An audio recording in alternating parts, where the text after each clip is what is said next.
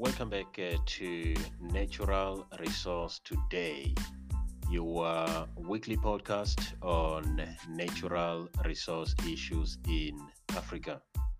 I am your host, Rendi Mraudzi. I hope and believe that you are still good and safe wherever you are. Today we are going to the Democratic Republic of the Congo. There has been a gold rush in a village called Ruhihi.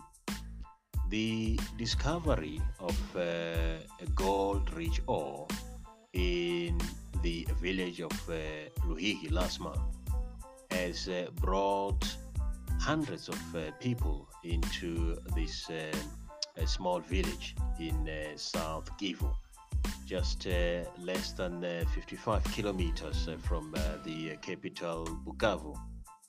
The authorities or the mining authorities were forced to suspend all mining activities in the region until further notice.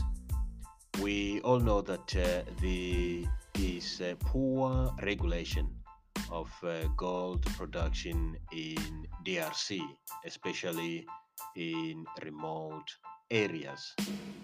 Thank you for listening. Stay safe and goodbye for now.